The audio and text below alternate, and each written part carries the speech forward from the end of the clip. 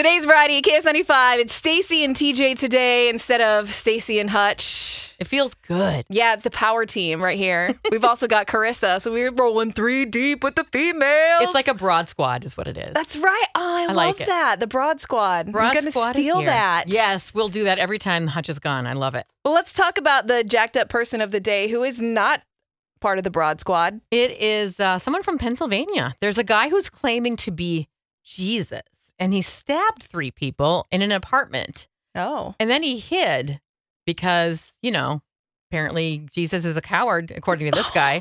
He was finally taken into custody by Pittsburgh police. He's facing 3 counts of attempted homicide and aggravated assault. Now, one of the injured victims told officers that he offered the suspect, this guy, a place to stay in the apartment because he found out he was homeless. So he's like trying to help this guy out. He said in the early morning they were talking, and then suddenly the suspect said, "I'm Jesus," and then began stabbing people. Oh. But you know what? If you're going to claim to be Jesus, maybe you should act the part. Yeah, not stab people. I don't think Jesus stabbed anyone. No. What would Jesus do? Not stab. That's right.